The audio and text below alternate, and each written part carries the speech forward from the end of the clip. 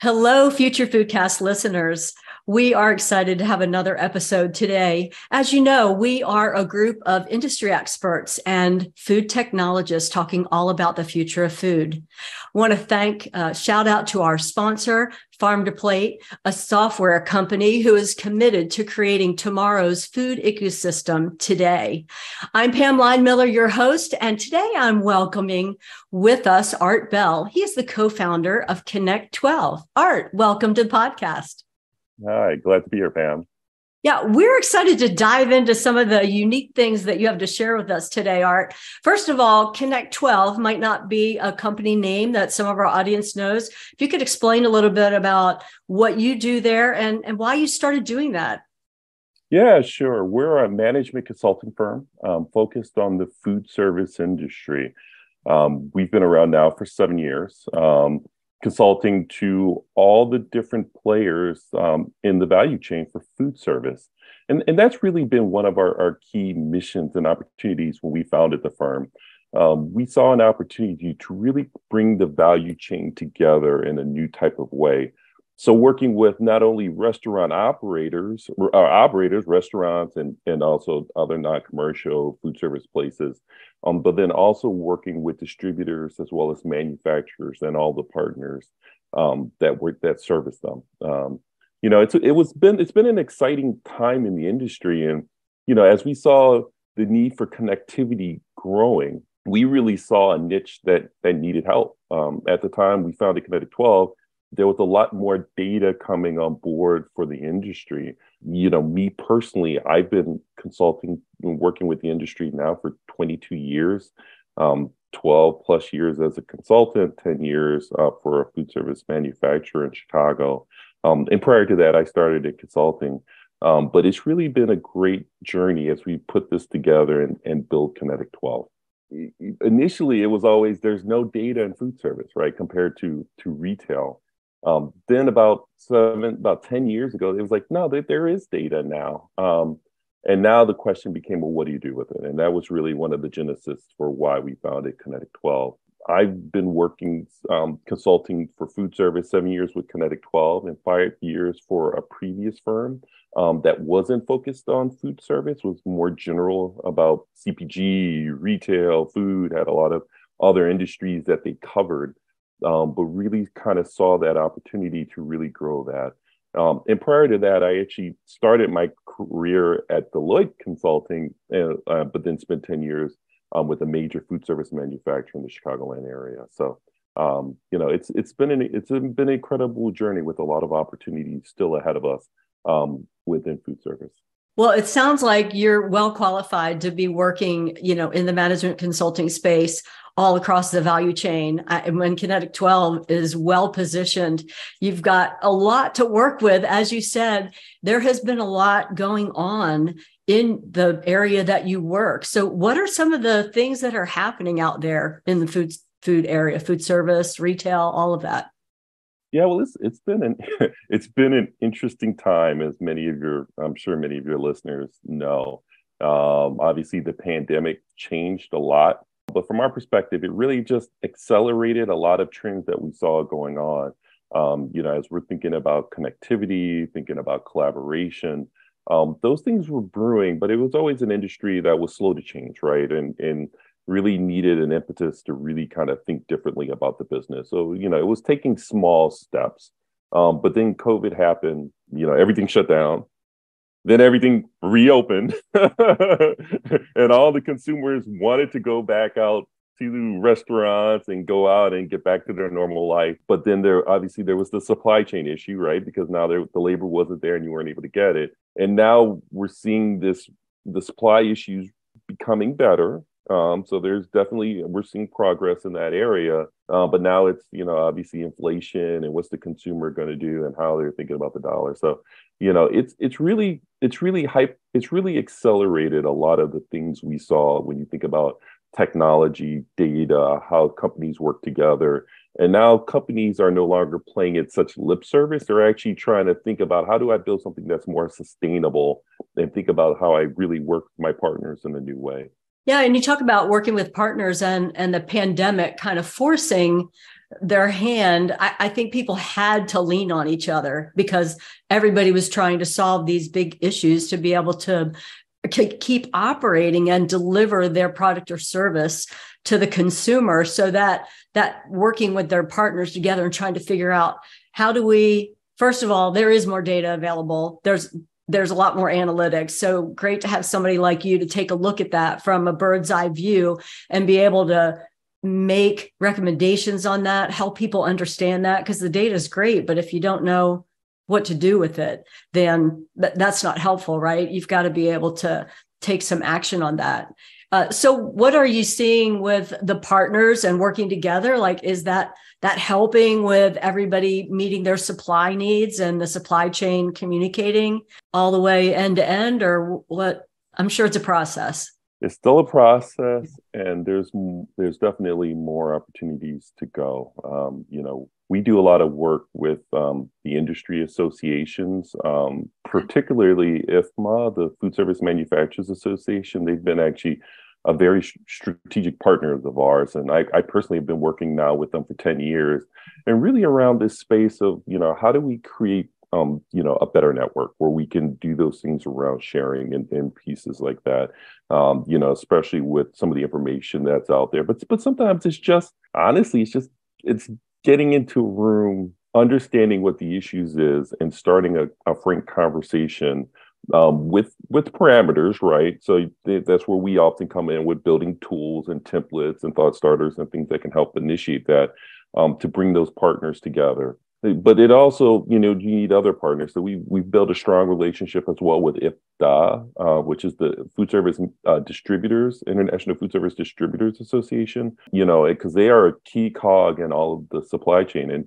interesting enough, they've gone through such a transformation. I would say outside of the operators, which have been we'll talk a little bit about the restaurants in a second, but outside the operators, they've really been challenged the most. I mean, their old business models, when you think about not being able to get drivers, which was always a challenge even before the pandemic hit. And now you get, even lack drivers and warehouse staff. I mean, the amount of technology now that they're really thinking about and say, hey, I just can't do it. I can't staff a warehouse. It was such a manual business. How do I bring that technology in? What can I do? And now, but they can't do it alone, as we've talked to IFTA and some of their members about. Now they need the partners, they need manufacturers, they need operators to kind of think through and create that better value chain. And then I've left the operators to last, because it always starts with the operators from our perspective. When we think about our industry, if we can all better support the restaurateurs, the other food service operators, it helps everybody. It helps distributors, it helps manufacturers, it helps Kinetic 12, because they are the person that's really enabling that choice with that consumer, right? We want the consumers to come and have an enjoyable experience, enjoy eating out, so they continue to do it. And that helps fund all the things we're doing. And they've obviously had a very, very tough time, up and down through the last 2 years. But I will say, we do a product. We have a program called Emergence, which is really focused on emerging chains. So really think about those chains, maybe 50 to 250 that are growing quickly, right? So that they have the opportunity to really have an outside opportunity.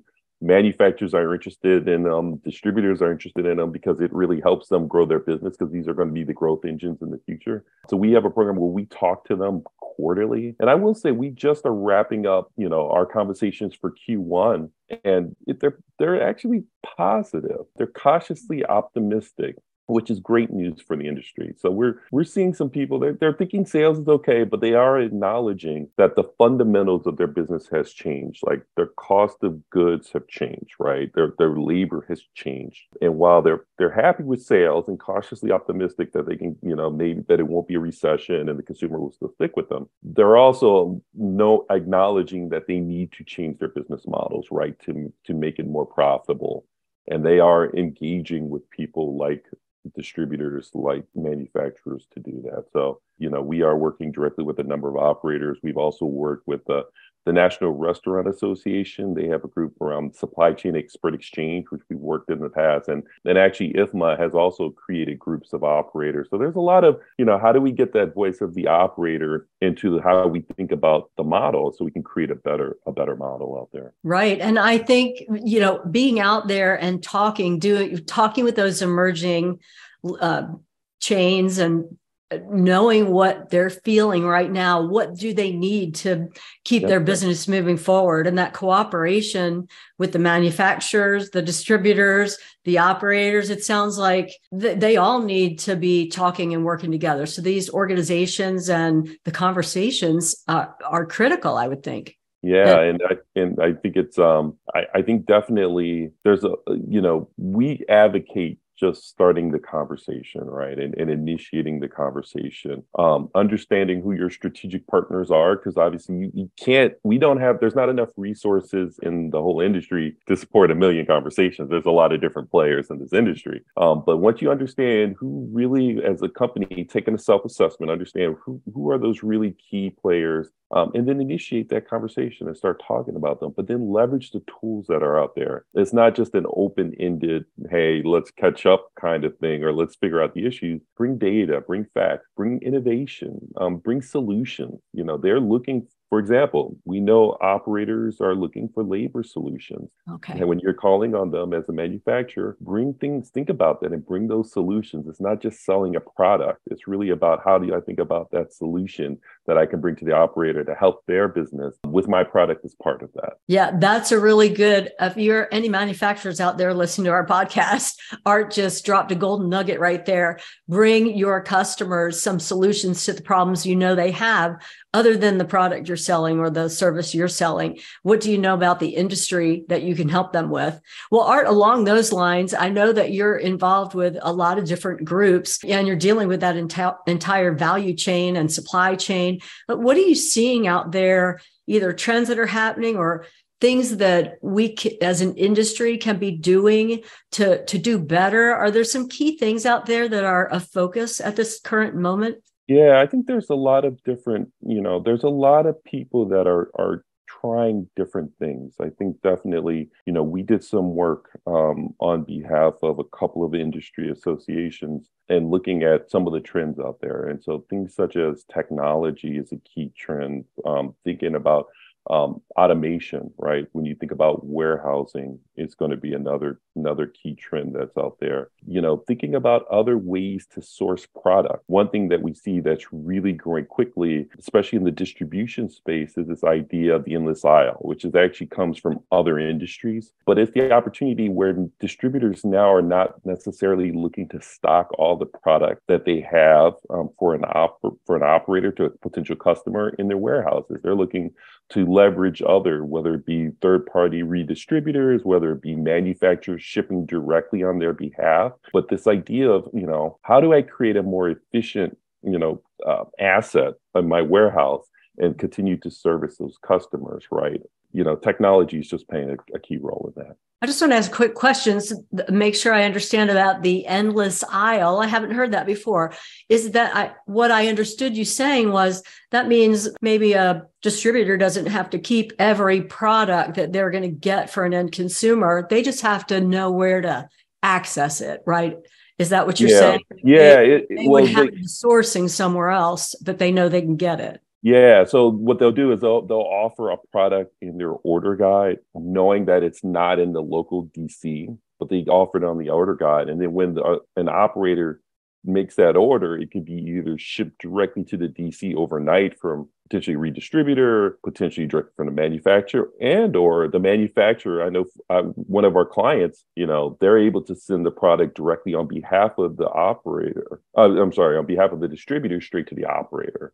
Right. So once again, adding value to that customer, and supporting a better value chain. So you don't have all this labor and stocking and, all the challenges with that, especially for some items that maybe, aren't necessarily everyday items, like low turn type of products and new items. That's another one we're seeing a lot, thinking about how sampling happens as a manufacturer. How do you get that product? So there's a lot of different ways now for manufacturers to think about servicing that operator, and they should really take a hard look at all those options and figure out what's best for them. Well, and as an operator, I'm hearing several advantages here because operator A, Pam, I'm having trouble with labor. So the fact, if you as a distributor can provide me a single source for my orders, wow, that's already saving me trying to figure out where do I need to go? What manufacturer, what other distributor do I need to access and order certain things over here, other things here, maybe a third,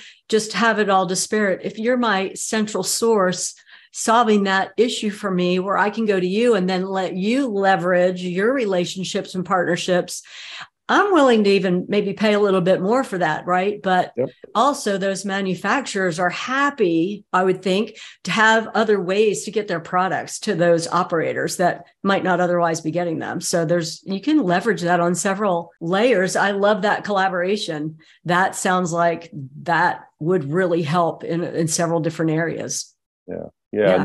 Another good one for your manufacturer listeners that we see a lot is, even fast casual. So kind of the thoroughbred of the industry, really, very natural, high quality ingredients. They're all rethinking, I won't say prepared foods, but how much of that labor to prep food is done there versus offsite, right? And I will tell you that, operators that you would never 4 years ago would say, oh no, we'll prep, we'll chop, we'll do all of the prep here. We want the best quality ingredients. Now are saying, well, if you can assure me a higher quality, I don't want the low quality kind of, thing, but if you can assure me the quality and you can help with labor, you can help with training, you can get me something that's pre-prepared a little bit. Usually they're having conversations that they wouldn't have had 4 or 5 years, and they're open to that. But once again, it's not for manufacturers, not necessarily leading with that product. It's really talking about, I know you potentially have a solution. I have a problem with labor in the back of the house. Here's some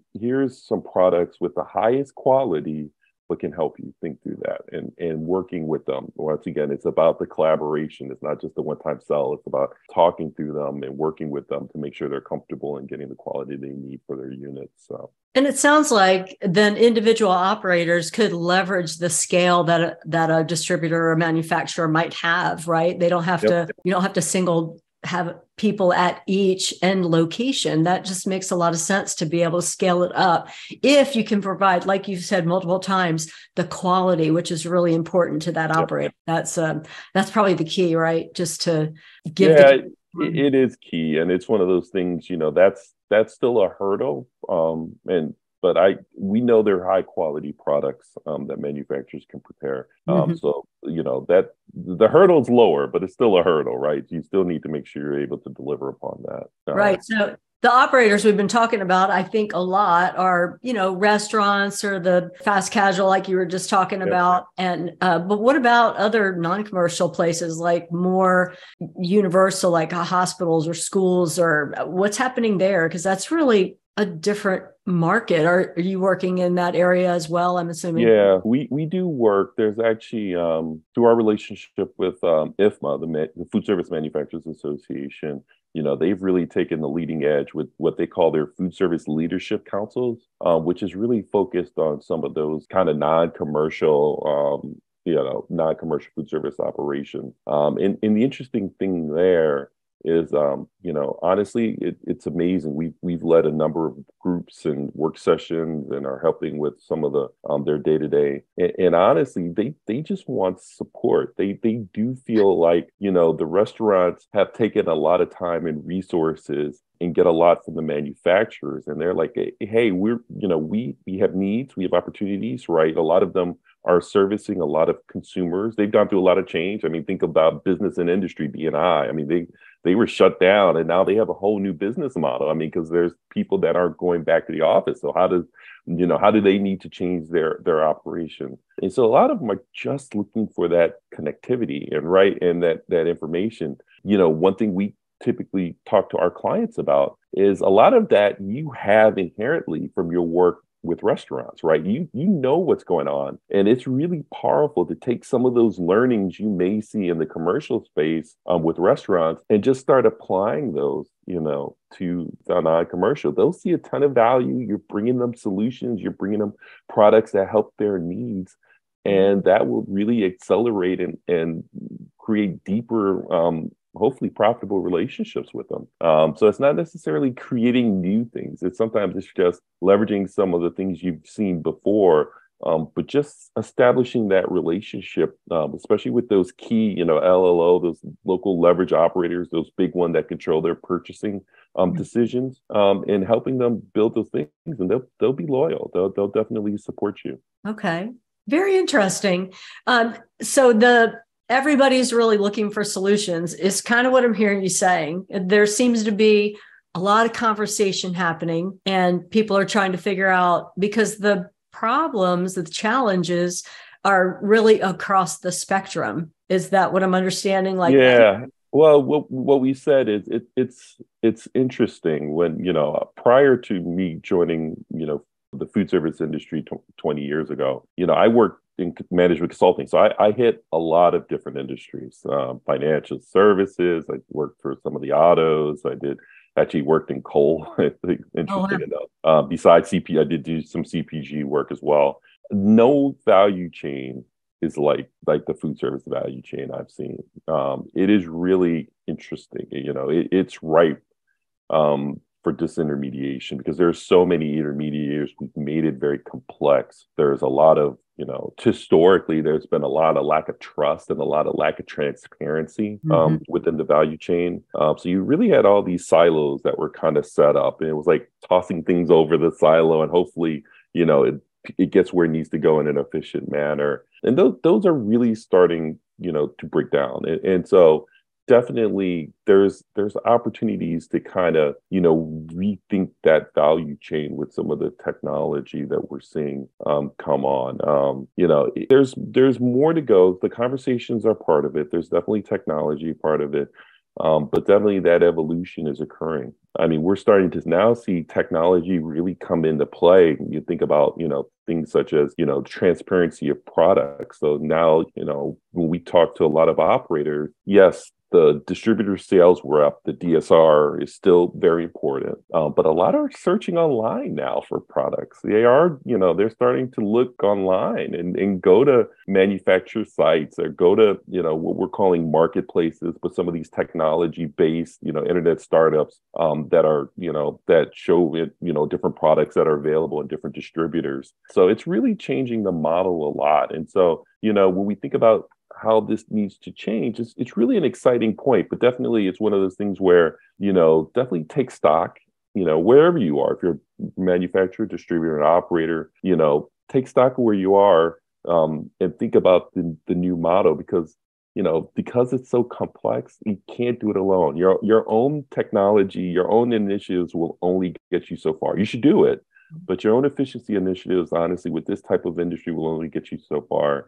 And then the next step is to kind of go out and kind of think about the whole network effect and go out to your network and see how you can become stronger with your partners. And that will really start catapulting some of your efficiency efforts. Yeah, a good point about leveraging what else is happening out there and that you're limited by your own ability to figure out solutions, but you can leverage what other people have done just by getting out there and finding out what's happening. But something else you mentioned just a minute ago about the transparency, I think what I'm hearing with guests that have been on the podcast is that consumers are looking for more transparency in the whole supply chain for their food. And I think we're getting there faster with the restaurant operators and those individual client facing, a lot of times you can find out what the source of foods are in a restaurant. A lot of them are also talking about more local sourcing for that reason. They know right where things have come from. And with the challenges they had in the supply chain, they had to find alternative sources. So they went local because then they didn't have to deal with boats and barges and all that was happening with sourcing outside of the country they were in.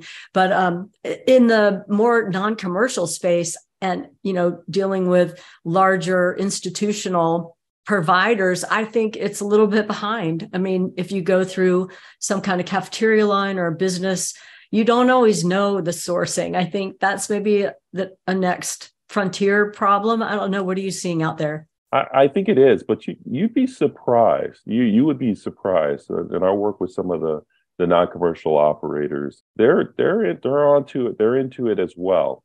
Definitely. When you think about college and university, I would say outside of some higher end, like, when we think about menu adoption, and think about how trends get started from our partners, one of our strategic partners, Data Central. So they've really pioneered this, some thoughts in this.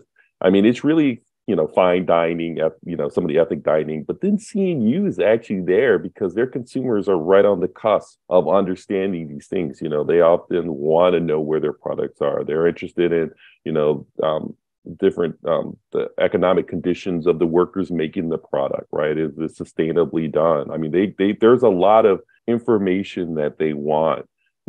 And so definitely, I would put college and university right there, as well as some B&I, depending on the location, because not all restaurants. I mean, there's some fast food restaurants where they don't, the sourcing doesn't matter. It just needs to be good the quality food to meet the customer value, and it needs to be quick and ready to eat, so I think there is a balance between that. But yeah, definitely tracking that for understanding and be able to tell that story for consumers is huge, right? And we did see a dip in that a little bit during the pandemic, right? It was going very strong. The pandemic hit, and just like, okay, I just need food, right? As long as you can get me food on a plate, I just want to get out to the restaurant. I'm less interested in that. But that's now coming back right now. The consumers, people are eating at restaurants, are back to kind of their normal lives in a lot of ways. Now they're saying, hey, I do care, about, not only where the food comes from, but the company that's providing the food, will tell me about, where you're sourcing it, but tell me a little bit about you as a company, as a manufacturer of food. So you guys, manufacturers definitely need to be ready with that story, definitely for some segments that are really interested in that. Yeah. And that's really an interesting point. And I'm glad to hear that some of those non-commercial operators are right up there. I just didn't have a window into that. I knew that you would. That's why I brought that up. So thank you for sharing that. Wow. I'm sure we could talk all day, but we've covered a lot of really interesting topics all through the value chain and IFMA and IFTA and just all the different impacts that different associations in the industry can have and are having. Encourage our listeners who are in places where joining some of those associations would make sense for them to check out what's going on there and get involved and help be part of the solutions. But Art, I would love to know if there's anything else you'd like to tell our listeners before we go today. Any kind of initiative, any kind of thoughts, positive outlook you see, whatever it might be. Yeah, I think definitely it's an exciting time for the food service industry. I mean, I think definitely those of us that have been waiting for change and hope and seeing the elements change it's finally arriving. So I would definitely tell them to embrace the change, right? That there's definitely a lot of opportunity there, to work with your partners in a different way. And I think this is the time, where we're really as an industry going to start moving forward. And sometimes, we've said there's always that potential for disintermediation, right? For somebody to come in and really shake up this industry. And it hasn't happened yet. I personally believe it's because of some of the complexity we talk about, but it's always better for the industry itself to adopt, right? Because there's established players who have a lot of resources that can help, as well as some of these new nimble players. I mean, we didn't even talk about plant-based and some of these new product companies that are coming out on the scene. But definitely, think about your business, in a new way, because there's definitely opportunity, and there'll be partners that are looking for that as we try to evolve this. So for the next century, hopefully, at least the next 10 years, we'll say. Century might be ambitious. Well, maybe we could meet partway and say the next 50 years, Art. Next 50 years. So yeah, but like I said, we love it. We love working with partners in the industry. It's part of our DNA. Like, we love, working with manufacturers and distributors and operators. And we think By talking to everybody, it gives us better solutions for everybody. Even if it is a project just for a manufacturer, by us knowing what the distributors are saying and the operators are saying, we can build better solutions. So we love working and where we sit in the industry. And I encourage people to go to associations like the Food Service Manufacturers Association, like IFTA, the Distributors Association, like the National Restaurant Association.